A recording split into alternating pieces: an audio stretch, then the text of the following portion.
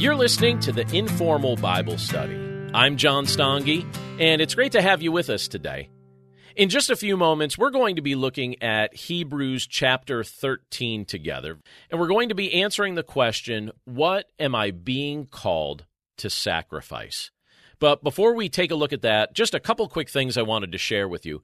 First of all, if you haven't had the opportunity yet, stop by our recently revamped website, desirejesus.com, and you can download a free digital copy of my latest 30-day devotional, Desire Jesus, Volume 5. I've been releasing a new edition of Desire Jesus each month, and the most recent edition was just released. So again, you can download a free copy if you head over to desirejesus.com. A digital copy is available right there for you to download whenever you have the opportunity to do so, and we leave that up there for several weeks, and then it will be replaced with Desire Jesus Volume 6, which is almost complete, but that won't be available for just a couple more weeks.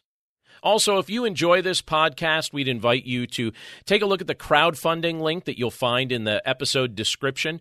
Our hosting and our production costs are supported by listeners like you, and if you have the desire to chip in any amount, even if it be $1 or $2 or whatever it may be, to continue the ministry of this podcast and the Chapter a Day audio Bible podcast, we'd be certainly grateful for that. And again, the link to do so is found in this episode's description. And again, thank you again for those who have already been doing that. We're super grateful for your help. Now, as I mentioned just a moment ago, today we're talking about what kind of sacrifice am I being called to make? And we're taking a look at Hebrews chapter 13. We'll be looking at verses 1 through 6 of Hebrews 13. But before we dig into this specifically, when we think about sacrifices, what tends to come to mind?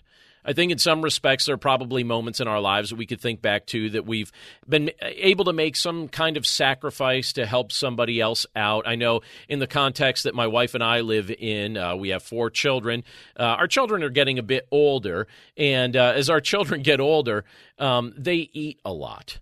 And that's probably not a big surprise. You know, they're very athletic and they do all sorts of things. And the oldest 2 have jobs. And so in the context of their daily life, they're certainly burning a lot of calories and they're certainly hungry. And anytime I eat something delicious and I'm anywhere near them, I can tell that their eyes gravitate toward my plate or whatever I'm snacking on. And inevitably, no matter what I'm eating, somebody asks me if they can have some of it.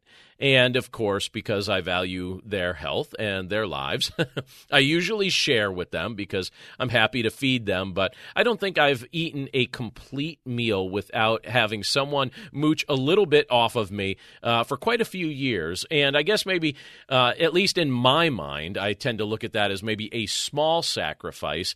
But the truth is, there are some legitimate lifestyle kind of sacrifices that the Lord invites us to consider in light of what His Son, Jesus Christ, has done on our behalf. And in Hebrews chapter 13, verses 1 to 6, it gives us a picture of what some of those things look like. So if you would take your Bibles, open up to Hebrews chapter 13, and we'll start with verse 1. And this is what it says in that passage. Let brotherly love continue. Do not neglect to show hospitality to strangers, for thereby some have entertained angels unawares. Remember those who are in prison as though in prison with them, and those who are mistreated, since you also are in the body. Let marriage be held in honor among all, and let the marriage bed be undefiled, for God will judge the sexually immoral and adulterous. Keep your life free from love of money, and be content with what you have. For He has said, I will never leave you nor forsake you.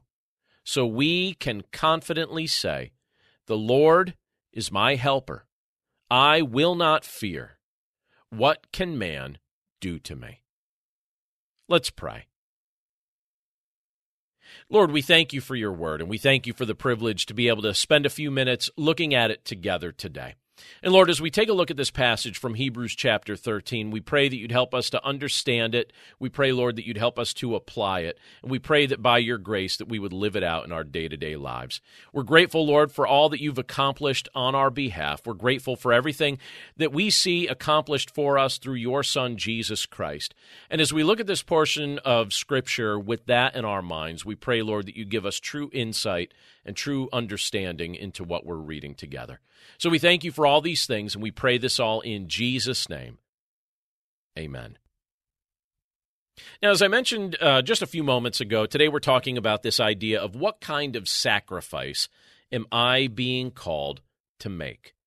The concept of making a sacrifice isn't something that's a foreign concept to most people. In fact, when you observe the ways in which mankind has lived and worshiped over the course of human history, it seems that there is some aspect of human nature that seems to understand that some sort of sacrifice needs to be made in life and worship.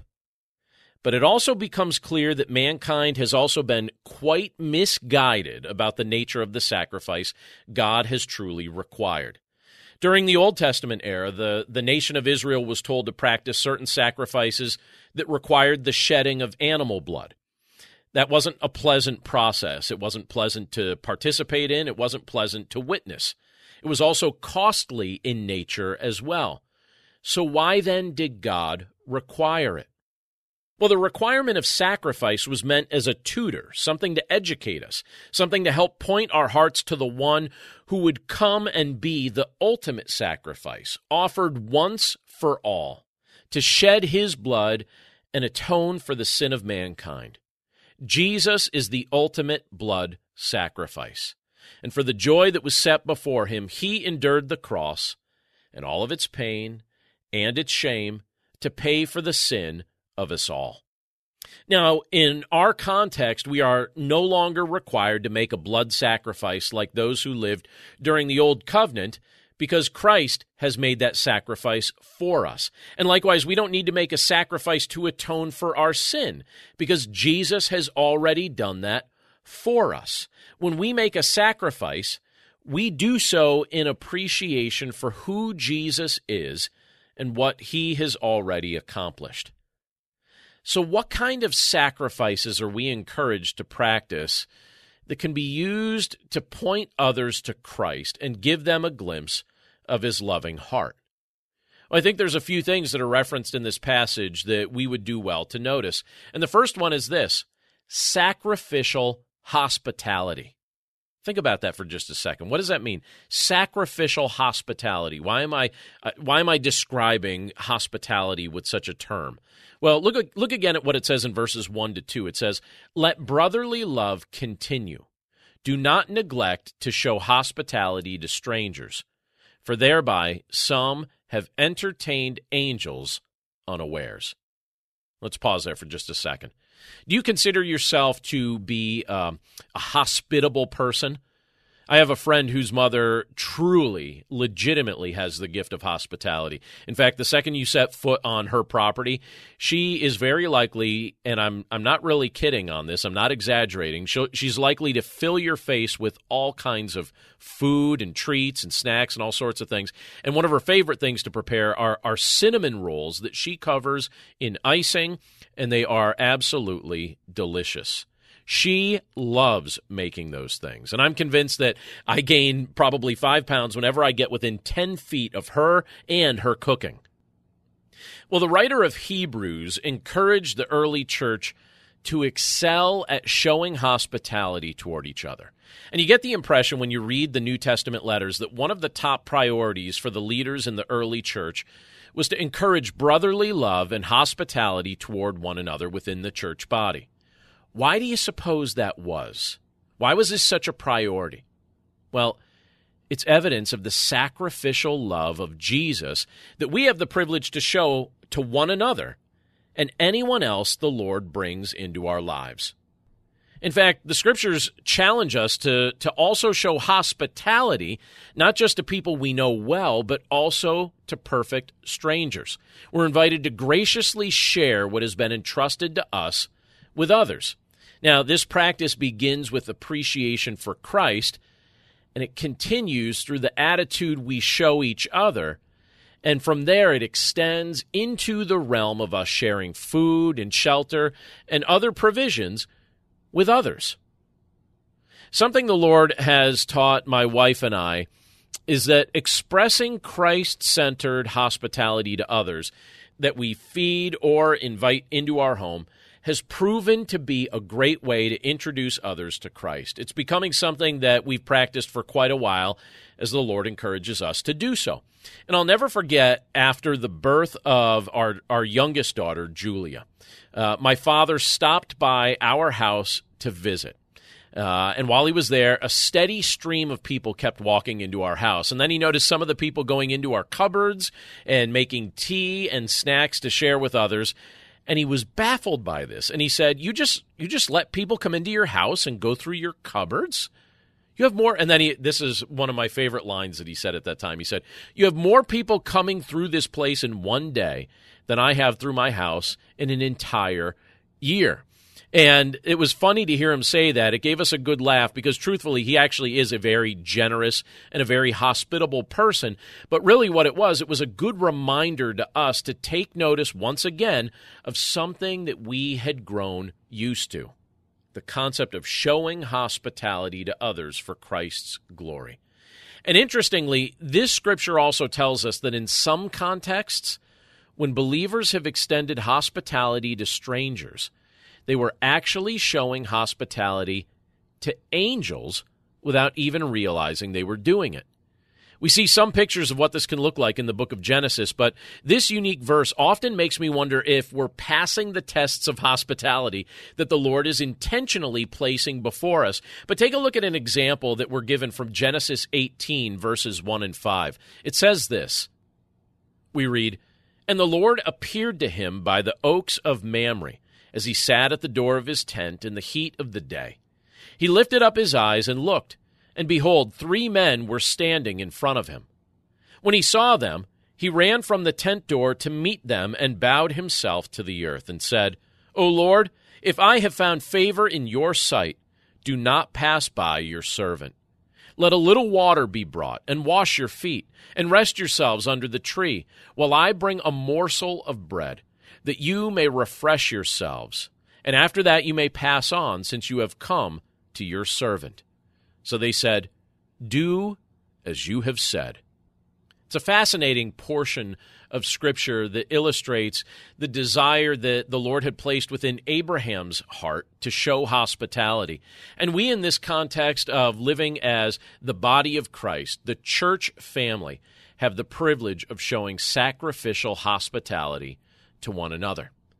Well, the scripture we're looking at today from Hebrews 13 gives us another example of sacrifice that we could be practicing right now, and that's the idea of sacrificial compassion. Look again at verse 3. It says, "Remember those who are in prison, as though in prison with them, and those who are mistreated, since you also are in the body." Being a follower of Christ during the days of the early church was not a casual or a flippant experience. In fact, when you read Luke's account of early church history in the book of Acts, you can read multiple examples of believers being imprisoned, being persecuted, being chased from their homes, and executed because of their faith in Christ and their faithful witness for Christ in the midst of their culture. When someone is imprisoned, it can be easy to some degree to forget them. They're taken away. They're not easy to access or communicate with, and the busyness and the pressures of daily life can result in us focusing on all sorts of other things and then ending up forgetting our brother or sister in Christ who is languishing in chains. The Apostle Paul, in fact, at times felt forgotten when he was imprisoned for his faith. And he expressed how it troubled him, in fact, in 2 Timothy chapter 4, verse 9 down to verse 11. Let me read that. He said, "Do your best to come to me soon, for Demas, in love with this present world, has deserted me and gone to Thessalonica. Crescens has gone to Galatia, Titus to Dalmatia. Luke alone is with me." Paul felt forgotten. He felt neglected. He felt like he wasn't really high on the list of priorities of people that at one point he expected to care for him while he was in prison. But those who know Christ are invited to practice sacrificial compassion. We're invited to show our concern for the suffering of others. We're invited to put ourselves in their shoes and to see their suffering through the lens of imagining it was happening to us personally, and then treating them in a way that we know we would crave to be treated if we truly were in their position. I'm always impressed with the faith of those who choose to act upon what God's Word tells us without excessive debate or without making excuses. A great example of this was John and Charles Wesley and their friend William Morgan. They went to college together in Oxford, and they decided, based on the teaching of God's Word, that it was their responsibility to visit those who were in prison. They made it part of their weekly schedule to visit the debtors and the felons who were incarcerated in the Castle Prison on the outskirts of town. They showed us a great example of sacrificial compassion, and they were inspired by the Scriptures to practice it. Well, think about your circle of relationships right now. Who do you know that is currently suffering in the midst of that circle? You know, in the midst of the people that you know and associate with regularly. And what's Christ telling you to do for them? When we look at this portion of Scripture, we see that the church is invited to show sacrificial compassion. Something else that we're invited to practice is this: sacrificial faithfulness. Look again at what it says in verse 4. It says, "Let marriage be held in honor among all, and let the marriage bed be undefiled, for God will judge the sexually immoral and adulterous." So this scripture continues by reminding us of another area where we're invited to express a sacrificial spirit. Marriage is something that our Lord instituted, and it's something that he clearly very highly values. In fact, it's designed to serve as a visible picture of the love of Christ for the church. And as the Lord values marriage, we're also directed in Scripture to honor marriage as well. Marriage is quite the learning experience. My wife and I have been married for a little over 19 years, and in fact, I received a message from a friend the other day, and he asked me if I would pray for him and his wife. They've been married just for 9 months, so a little bit less than a year, and he said that they're struggling to show patience and understanding to each other. That's something that they've been really wrestling with right now. And the truth is, when my wife and I think back to that season of our marriage, during the first year of our marriage, we often admit to one another that we think we argued with each other a lot more during that first year of marriage, and I've heard other people express this. During that first year, there were a lot of things we had to work through and get used to sharing life together in that kind of capacity, but we argued with each other a lot during that first year, certainly a lot more than we argue now. So there's a learning curve and a refining process that the Lord brings us through during the course of an earthly marriage. But the Lord wants us to be faithful to our spouses. The way that's expressed in this passage is with the challenge to let the marriage bed be undefiled. And the point of this instruction is to inform us of God's desire that we never invite any form of sexual immorality into our lives or into our marriages. No cheating, no flirting, no surfing for illicit images online, no physical intimacy of a sexual nature with anyone other than your spouse. God will judge and hold accountable those who engage in sexual immorality and adultery. When we honor and guard the health and sanctity of our marriages with sacrificial faithfulness, we cherish one of the most powerful testimonies and visible examples of Christ's plan of salvation and love for his church. One other thing that's brought out in this portion of Scripture that I want us to notice is this. In verses 5 and 6, it speaks of sacrificial generosity. This is what it says in verse 5 and verse 6. It says, "Keep your life free from love of money, and be content with what you have, for he has said, I will never leave you nor forsake you." so we can confidently say, "The Lord is my helper. I will not fear. What can man do to me?" So this portion of Scripture speaks of one other area of sacrifice that I think can be referred to as a form of sacrificial generosity. Specifically, we're called to keep our lives free from the love of money. In our world, money can become a very easy thing to love. We know what we can use it for. It can be exchanged for things that we want to own. It can be exchanged for trips or experiences we'd like to have. For some people, it's a sign of personal value and worth. People live for it, people kill for it, people die for it. Christians are allowed to have money and be good stewards of it, but we're told to never love it. Be generous with it, but don't covet it. You don't need it as much as you think you do. If you have Jesus, you have everything you truly need in this world. In fact, we're encouraged to know that we can be completely content in Christ and what He supplies, because He will never leave us nor forsake us. And if our Lord doesn't plan to leave us, ignore us, abandon us, or forget us, what trial do we really need to fear? Tough seasons may come, but He is present with us in them all. Money won't fix our problems. It's better to be sacrificially generous with what the Lord entrusts to us than to be selfishly covetous with blessings that He always intended for us to share. So after looking at this portion of God's Word, what kind of sacrifice can you sense that God is inviting you to make? A sacrifice of hospitality, a sacrifice of compassion, a sacrifice of marital faithfulness, a sacrifice of generosity, or all of the above? In the end, Christ has already made the ultimate sacrifice on our behalf, and any sacrifice we make is simply an act of worship and appreciation toward Him who already paid the debt we owed and welcomed us into His family forever through faith in Him. Let's pray. Lord, thank You for Your Word, and thank You for the privilege to be able to look at it today. And thank You, Lord, for the reminders that You give to us in this portion of Scripture of ways in which we can show our appreciation for what You've already accomplished. Lord, we know that You came to this earth. We know that You gave Yourself as a sacrifice. Lord, You atoned for our sin at the cross. The ultimate sacrifice has already been made. And so, Lord, any sacrifice that we make isn't something that we do to try and gain Your favor or to earn Your love or anything like that. We're already recipients of Your favor, and we're already beneficiaries of Your love.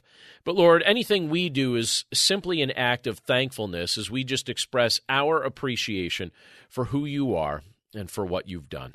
Lord, we love You. We thank You for the privilege to be able to walk with You each and every day. And we commit this day and this week to Your care. And we pray this all in Jesus' name.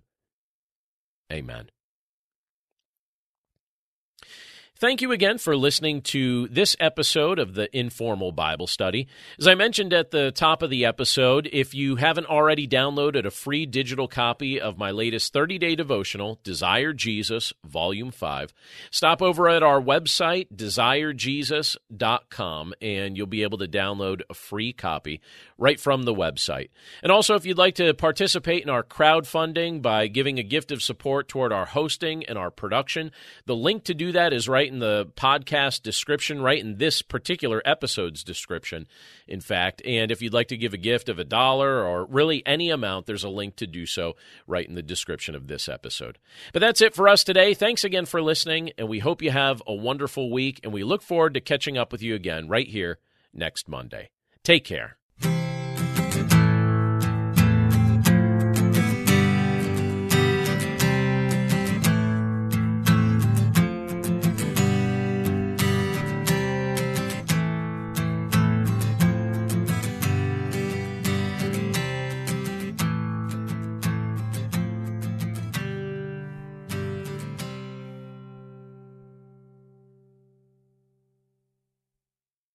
Looking for ways to stay positive? Brighten your day with the Free Story Behind podcast. Hear weekly short stories that showcase true joy, love, and hope. Listen now at lifeaudio.com or by searching for Story Behind wherever you get your podcasts.